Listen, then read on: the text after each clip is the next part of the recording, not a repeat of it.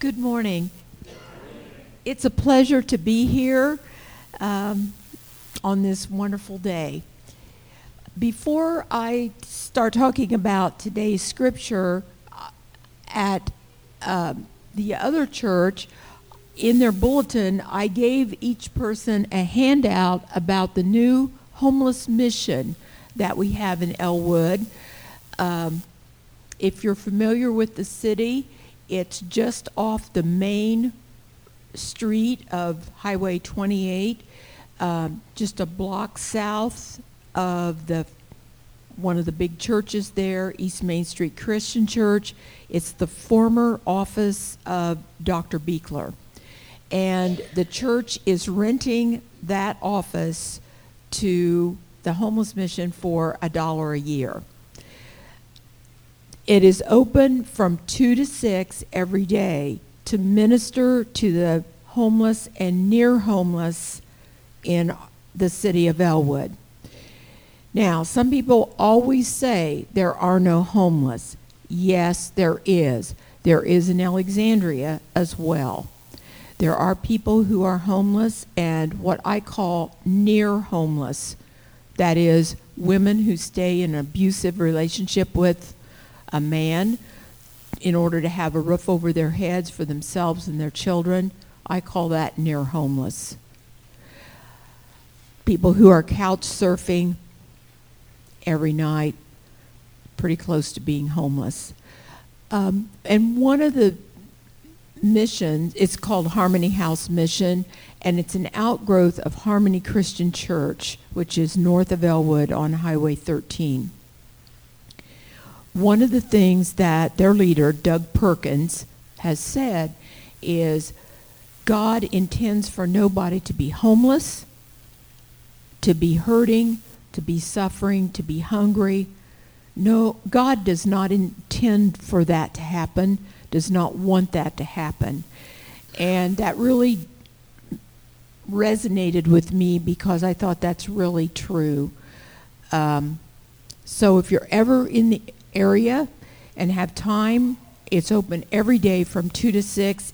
Anybody can drop in at any time during those hours and see what's going on. I do like that. It is very transparent.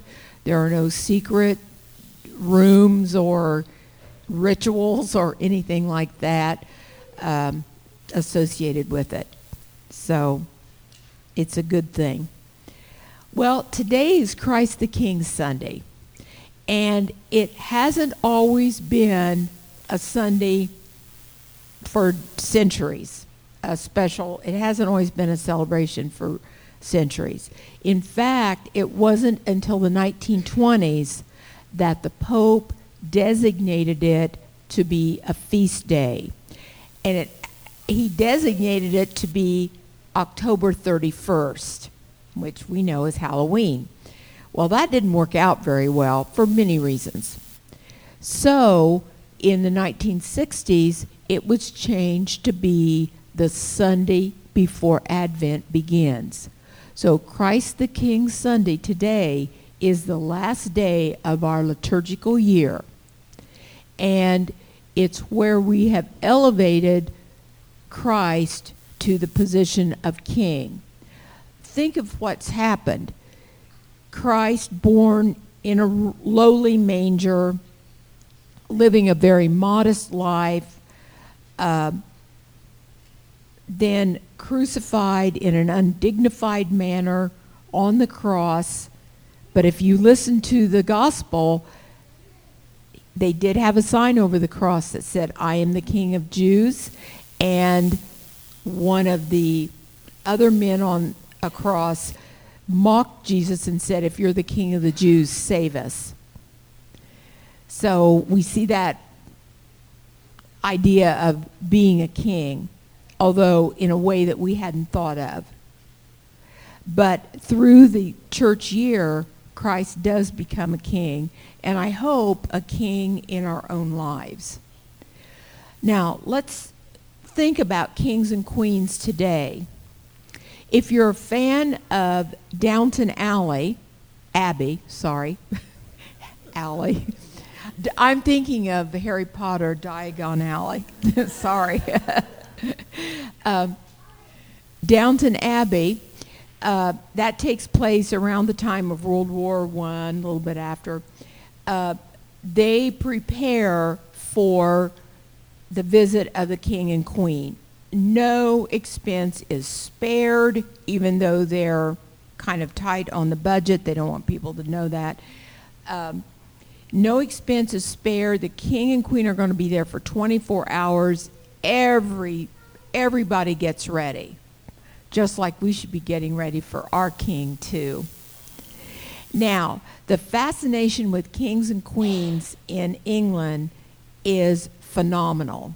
My mother had a pen pal from World War II on who lived in England, and they revered the king and queen so much, never said a word against them or anything.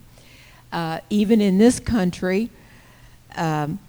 you can't check out at the supermarket without looking at a tabloid about Meghan and Harry. And now it seems that Prince Andrew has given them plenty of stuff to talk about that's not very flattering to the monarchy.